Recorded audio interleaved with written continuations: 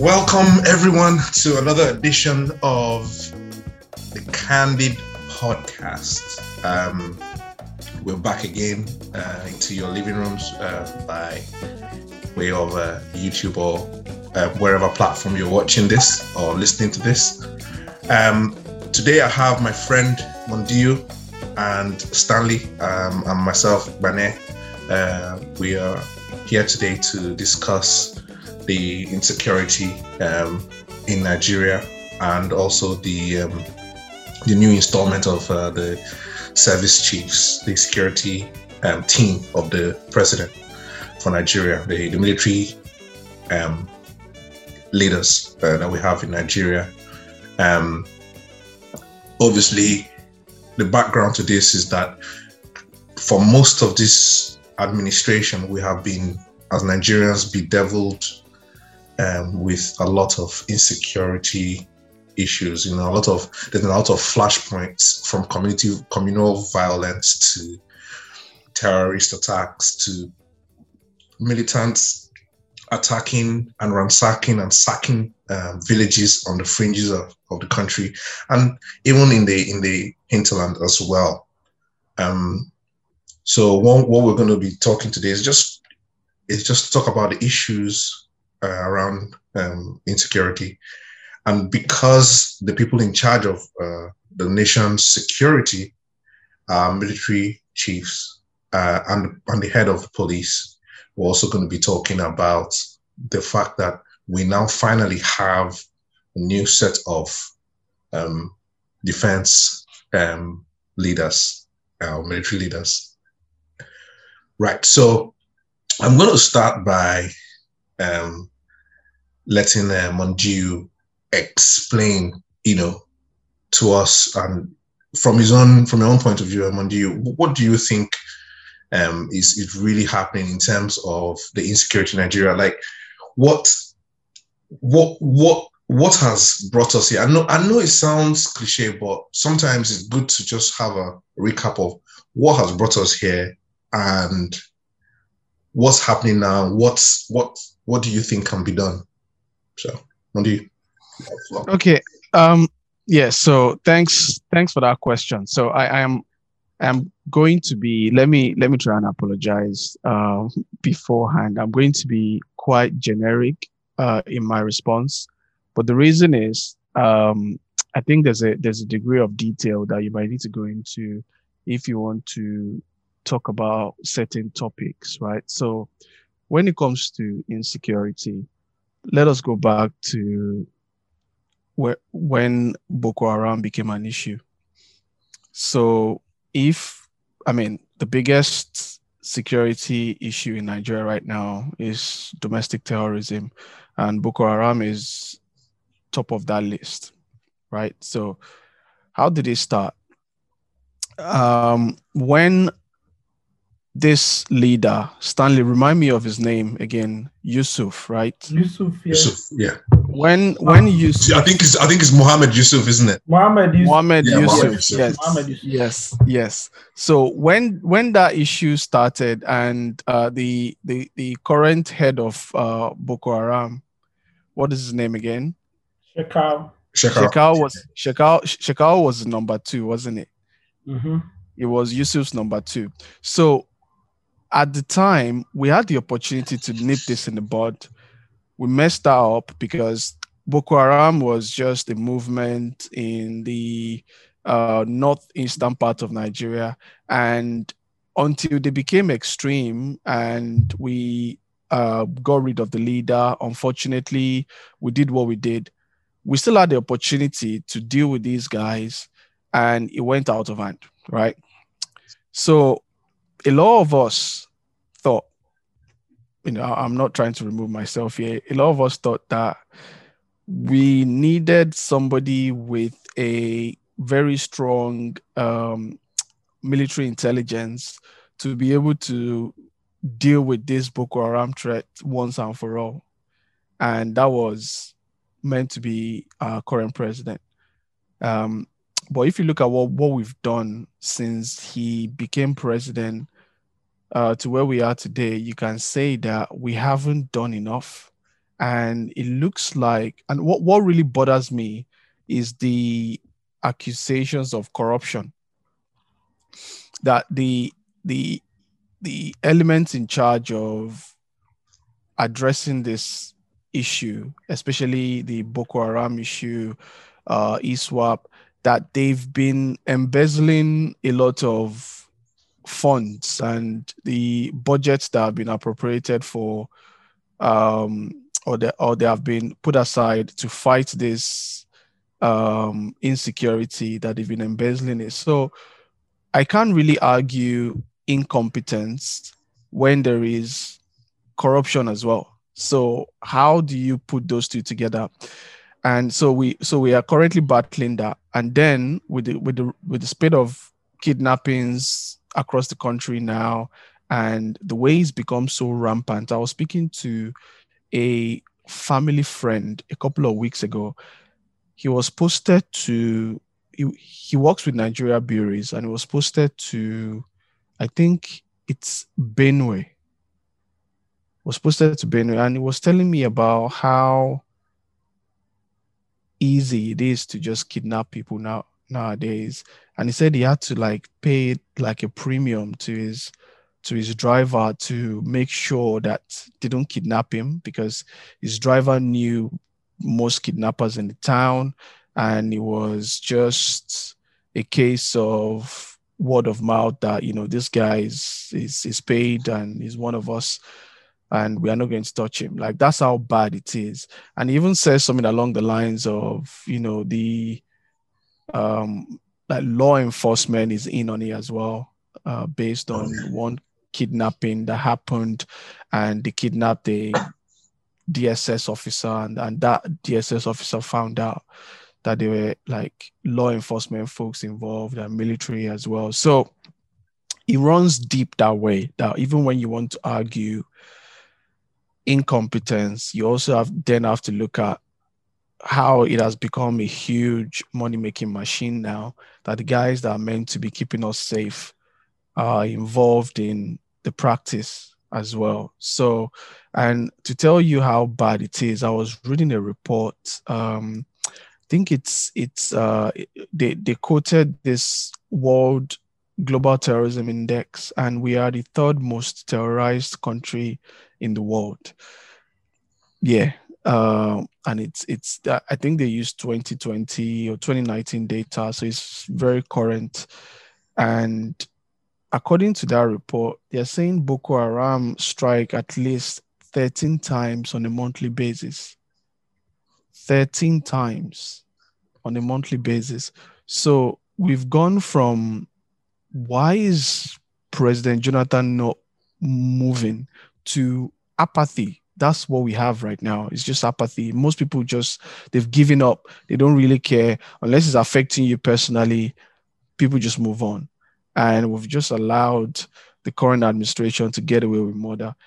And how can we address this? We can address this by changing the perspective. Like, we have to be able to change the way we pay attention to this current issue of insecurity, because we've just accepted it. Nigerians have just accepted it.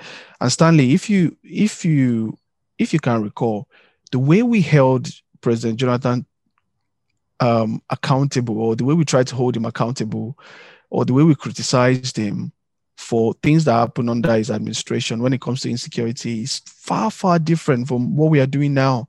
Most of us that were very vocal at the time, we've kept quiet. And this is actually one of the reasons why it's been so easy for the current administration not to actually move their feet a lot quicker. Look at how far it took, or how long it took the president to finally get rid of these service chiefs. We've been calling for it for how long, and he finally pulls the trigger in early 2021.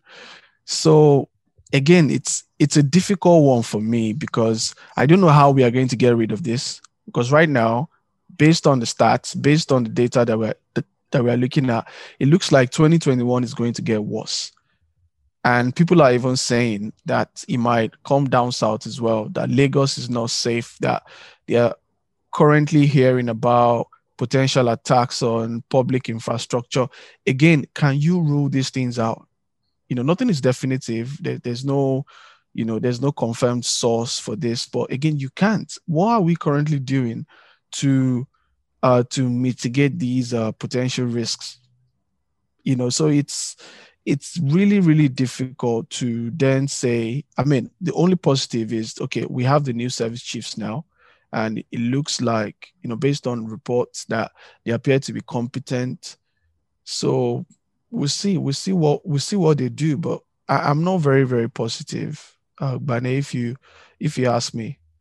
Yeah, I completely. I mean, I think you basically touched most of the points. To be honest, I think when it comes to the issue of security in Nigeria, there's nothing new per se. It's just still the same Nigerian situation where everyone is in it for themselves, and I think, and I do this on all and I think one of the reasons why we do this, why we talk about this, is talk about the root causes, to always go back to the root causes. Because I think one mistake we make as Nigerians in our public discourse is that we spend so much time talking about symptoms that we never talk about the very root causes. And again, you can't separate it from the fact that there's no sense of nationhood. I mean, if you look at some of the countries that we aspire to be, I mean, you're in Canada, I'm in the United Kingdom. I'm not saying that their military is perfect, but for you to rise up the ranks in the military, you absolutely have to display a certain level of, not just display, you definitely have a certain level of patriotism. In other words, you actually believe in this country. So the thing with Nigeria is that we still haven't answered some of our fundamental issues, and it's just one of the ways it plays out.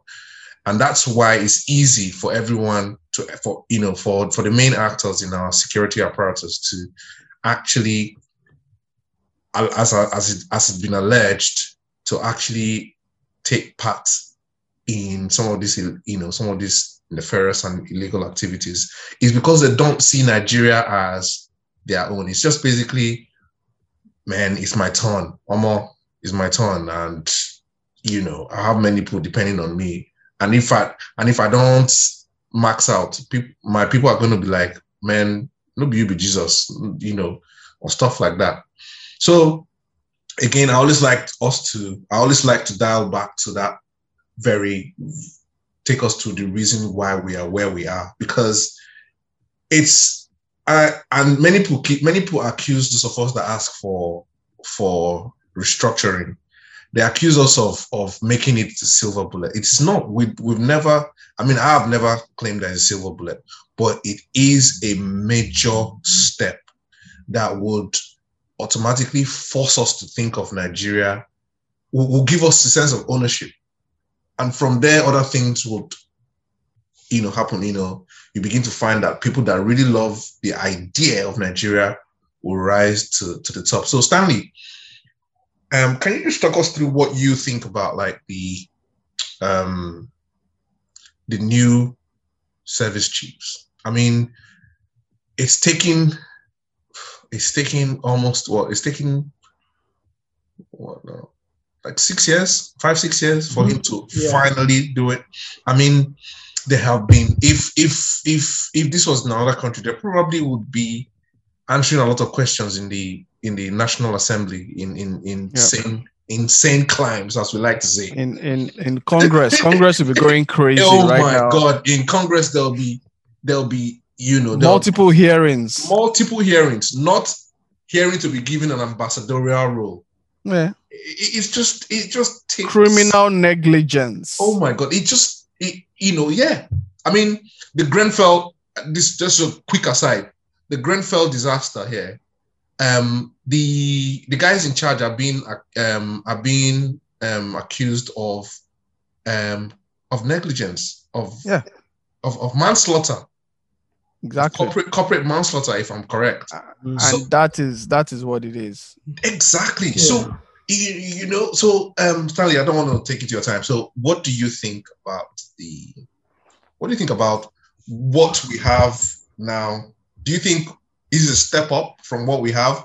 And do you think it was good enough for us to wait till now to change guards?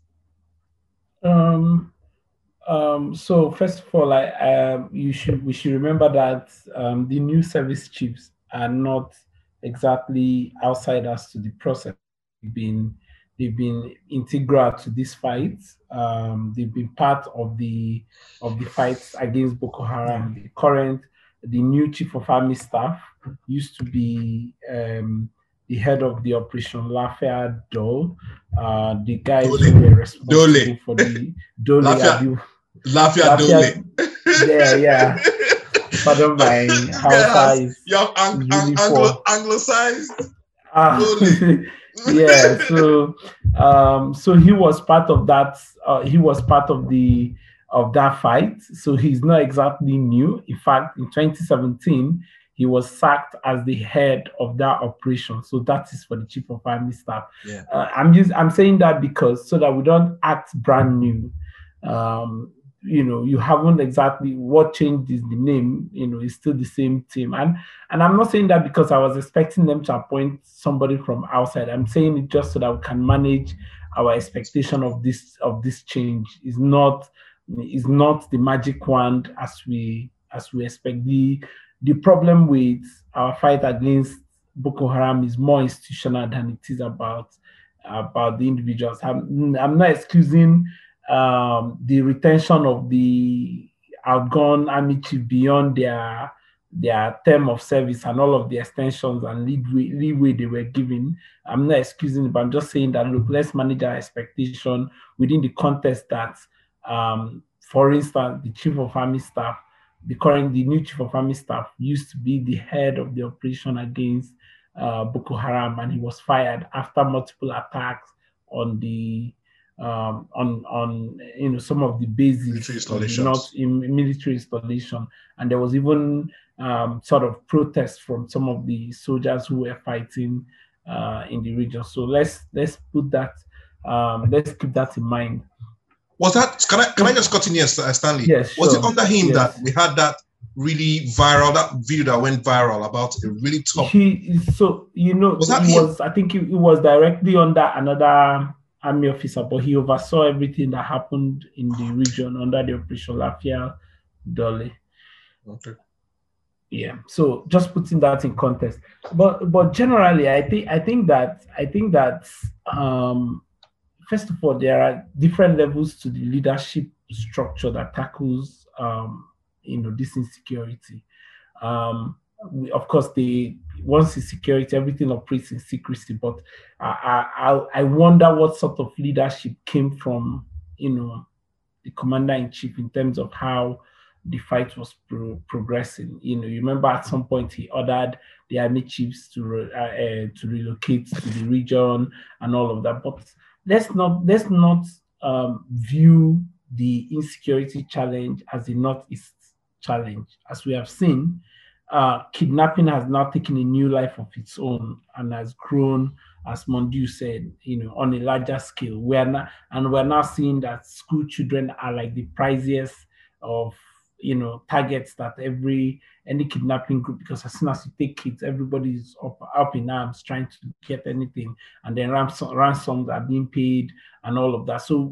And then you see all of the regional tension, the fight between headsmen and farmers that has now taken an ethnic dimension and has become tribal war of sorts. And you've seen even governors exchanging words about how the problem will be solved. So, like, there are many dimensions to it. There is the, criminalized kidnapping of school children. There is the regular type of kidnapping, the type Mondiu was talking about. There's a chance you travel on certain road. For the longest time, Kaduna Abuja road was a no-go area. And I remember one time we had something we needed to do in Kaduna.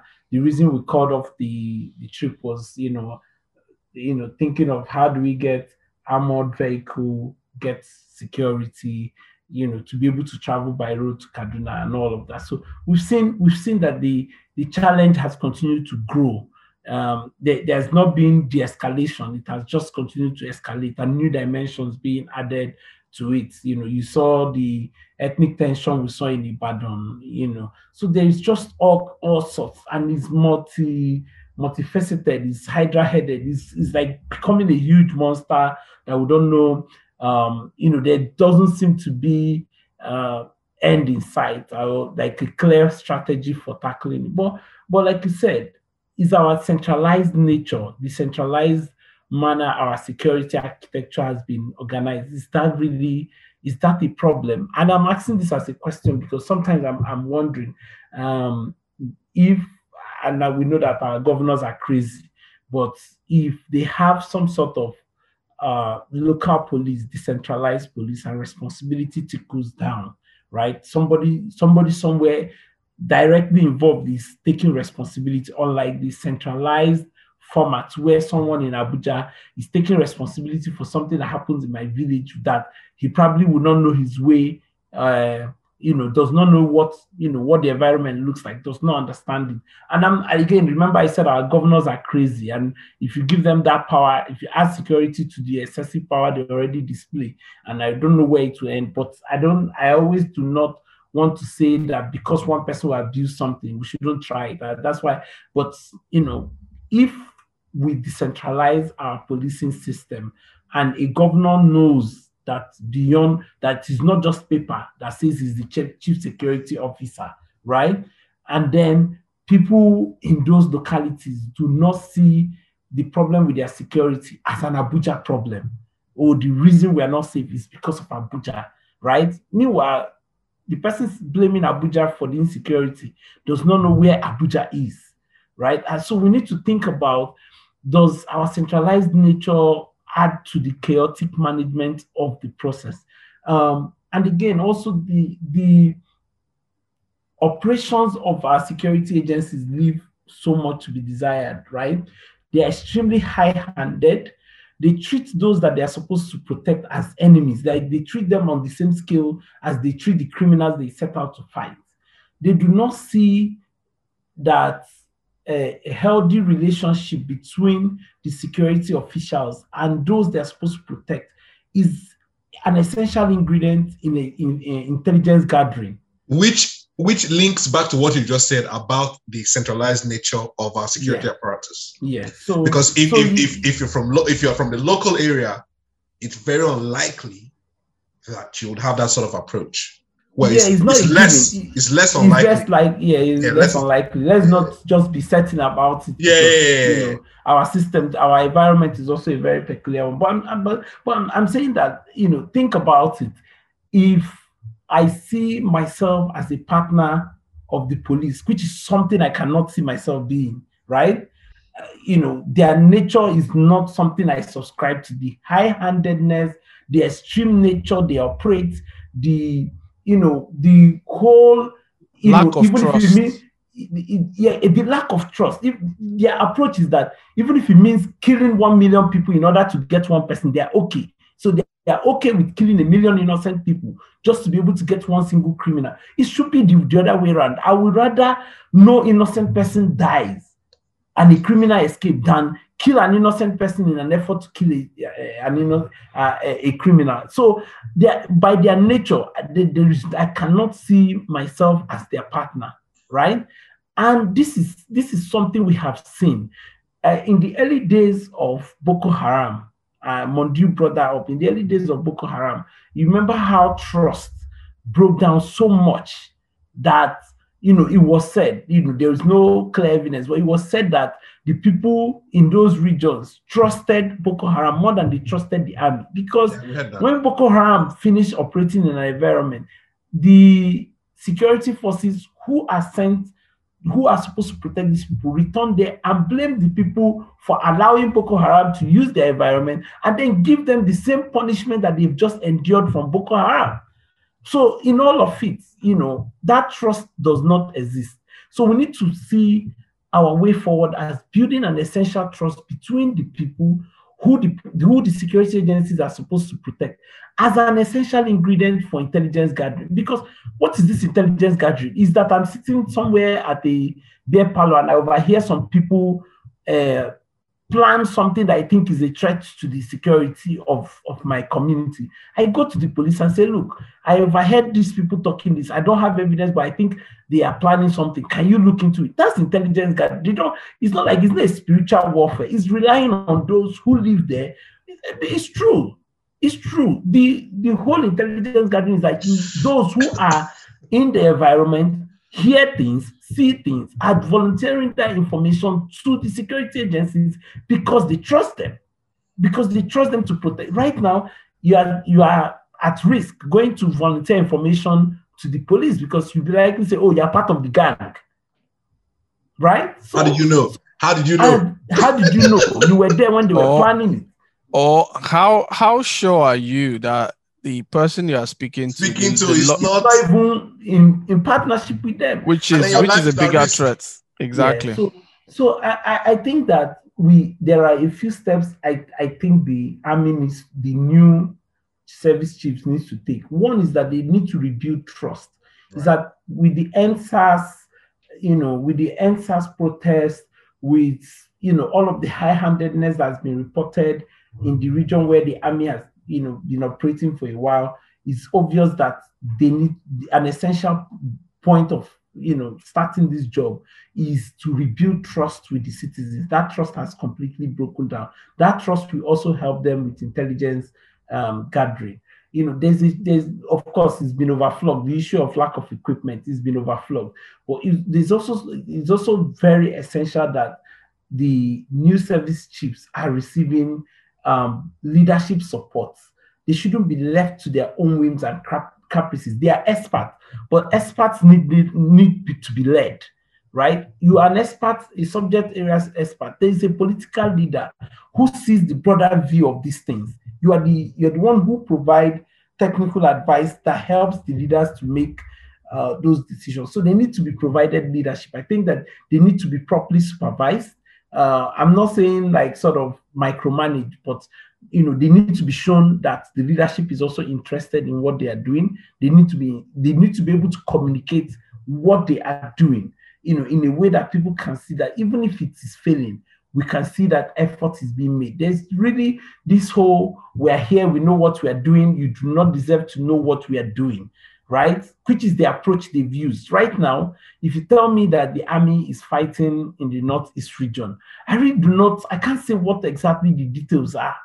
Nobody provides, it's an ongoing war. Nobody provides the public detail. When an army officer dies in operation, it's treated as a secret information that shouldn't be disclosed, right? But the other way elsewhere, like if somebody dies in the line of duty, the public is, after the family is informed of that such death, the public is informed so that they understand the sacrifice that people are making. But here, they are buried at night secretly so that we don't know about casualties of war. And that way, if you're not in the region or you're not paying close attention to what is going on, you assume that there is peace and calm.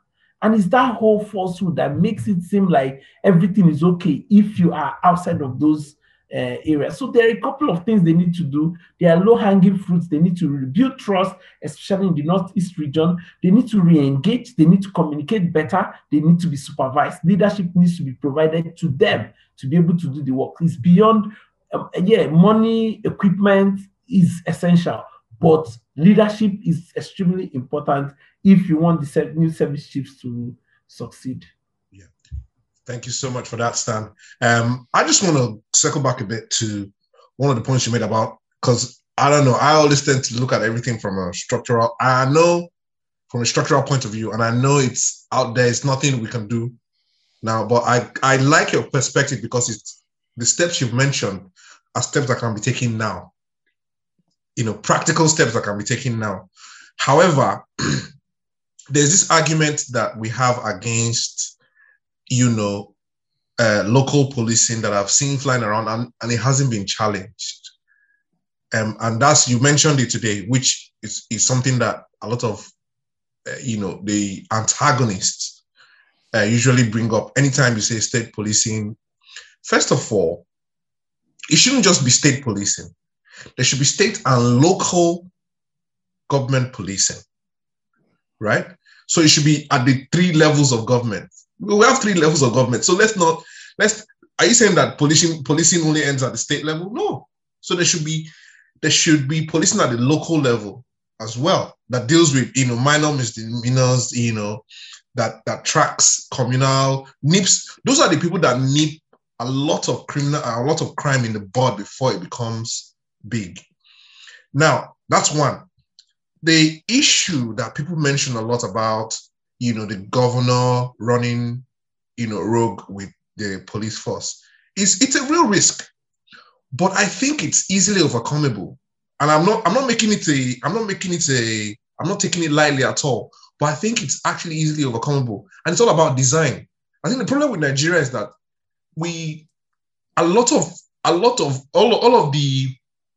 all of the should I borrow the phrase, the word anyhowness that we see in Nigeria anyhowness, today, yes, was designed, and that's why it's working perfectly.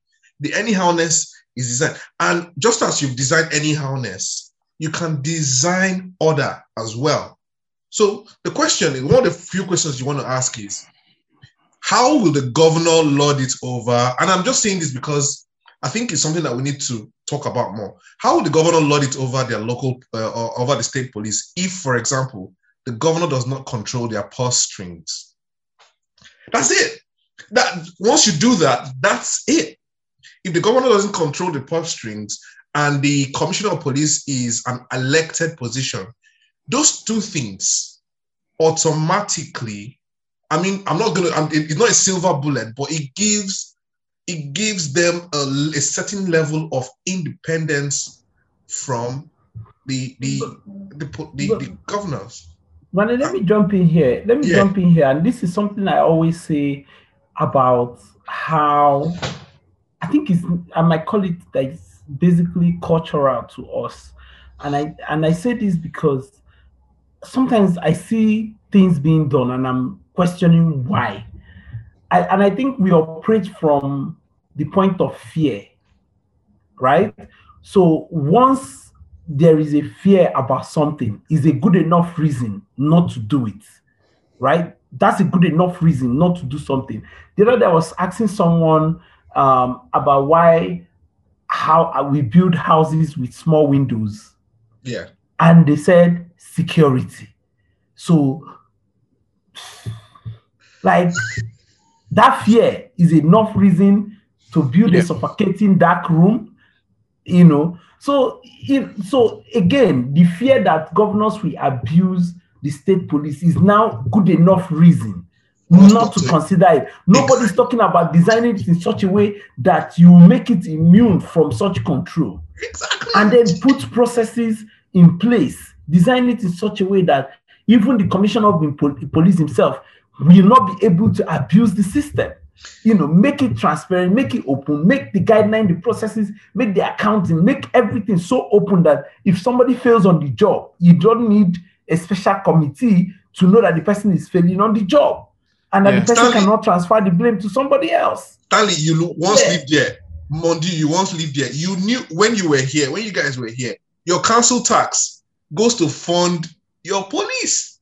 Yes. Part of your council tax funds the local police. So flat allocation.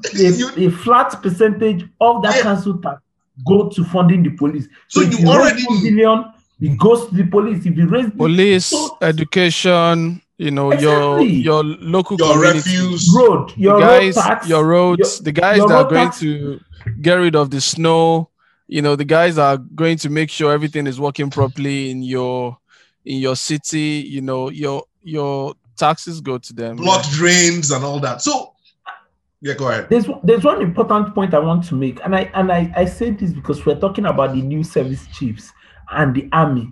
And when you think about it, it sounds as if we're fighting an external war, considering the level of activity we have subjected our military to, right?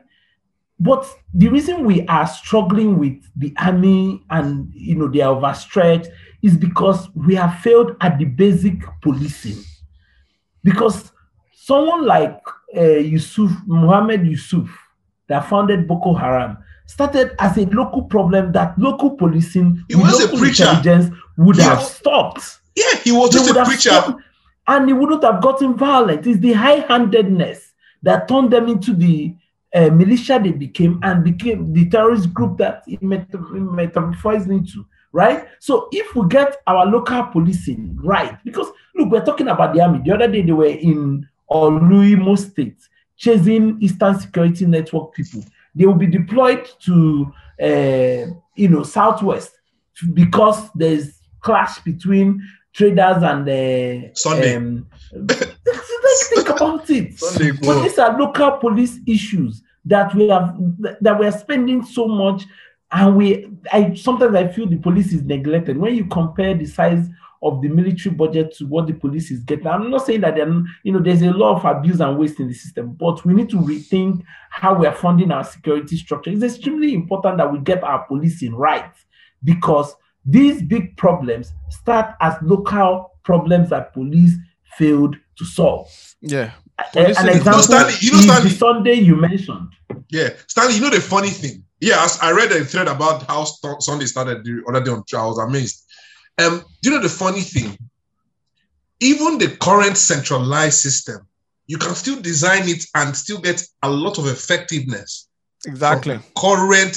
And so, before we talk about a constitutional amendment, the current centralized system as it was still not working effectively. It's still not working effectively. There is a way you can it's all about design. What we're experiencing right now is by design. And I think the good thing is that most Nigerians now understand that Nigeria is the way it is by design. It is by design, yeah. It's a feature, not a bug. It works so well. It works so well for a certain section of the society. And when you enter those circles, that's why you hear. Yeah, carry on. Sorry. When you enter those circles, they are so. You don't want to spoil it. No. You notice that, the few times that you walked in those circles, you notice that they are so removed from the daily, experiences of Nigerians. They're so far removed from it that I see the reason why sometimes when people complain, their attitude is, why are you complaining? Exactly. Because they're removed from it. They don't actually know. They don't know what the daily and they don't want to know, because they don't care. It's like an insulation, right? So they've been insulated from it. So let me just go back to that point on fear, right? So the way we let fear drive the things we do. So it's gotten to a point where when people give you a reason not to do something, and they pick on that point that is based around fear. For instance, crypto. I was having a conversation with somebody on crypto, and you think about it, there's loads of good reasons to lean into crypto. There's loads of economic reasons. And for a country that has struggled economically for a very long time, we should be looking at things that would boost our current state of economy, right? So I was expecting us to look at that first, because without an economy, without a healthy economy, we are going to have to deal with all sorts of issues. And the current state of insecurity now is likely going to get worse if the economy continues to tank. This guy talks about the fact that you can use crypto to fund terrorism. And that was it. It was like, yeah, so because it's anonymous, it would encourage terrorist financing. Fear. And now you say that to an average Nigerian, they would think, oh, it's terrorism. How can you argue that? You understand? Do you want to encourage terrorism? Then you shut down the argument. Yeah. When what we currently have right now is enough to even encourage terrorism. You spoke about cash, the cash economy. Cash is the most high risk financial instrument in the world. And absolutely. With crypto, there's the digital footprint, right? Yeah.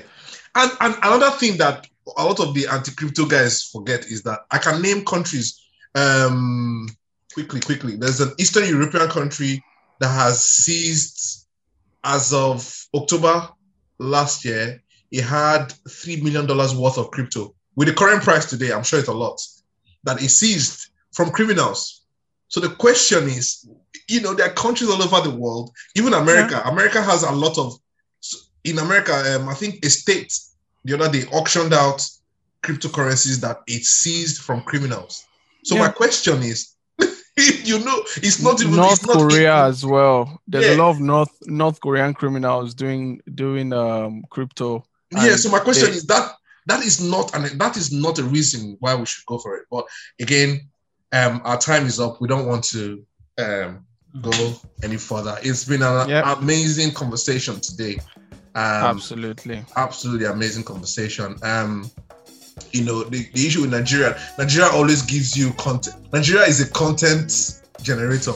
There's always something to talk about. Nigeria gives you a lot to talk about, and it never ends. It never ends. Hopefully, we'll talk more about. We'll be seeing more positivity from Nigeria.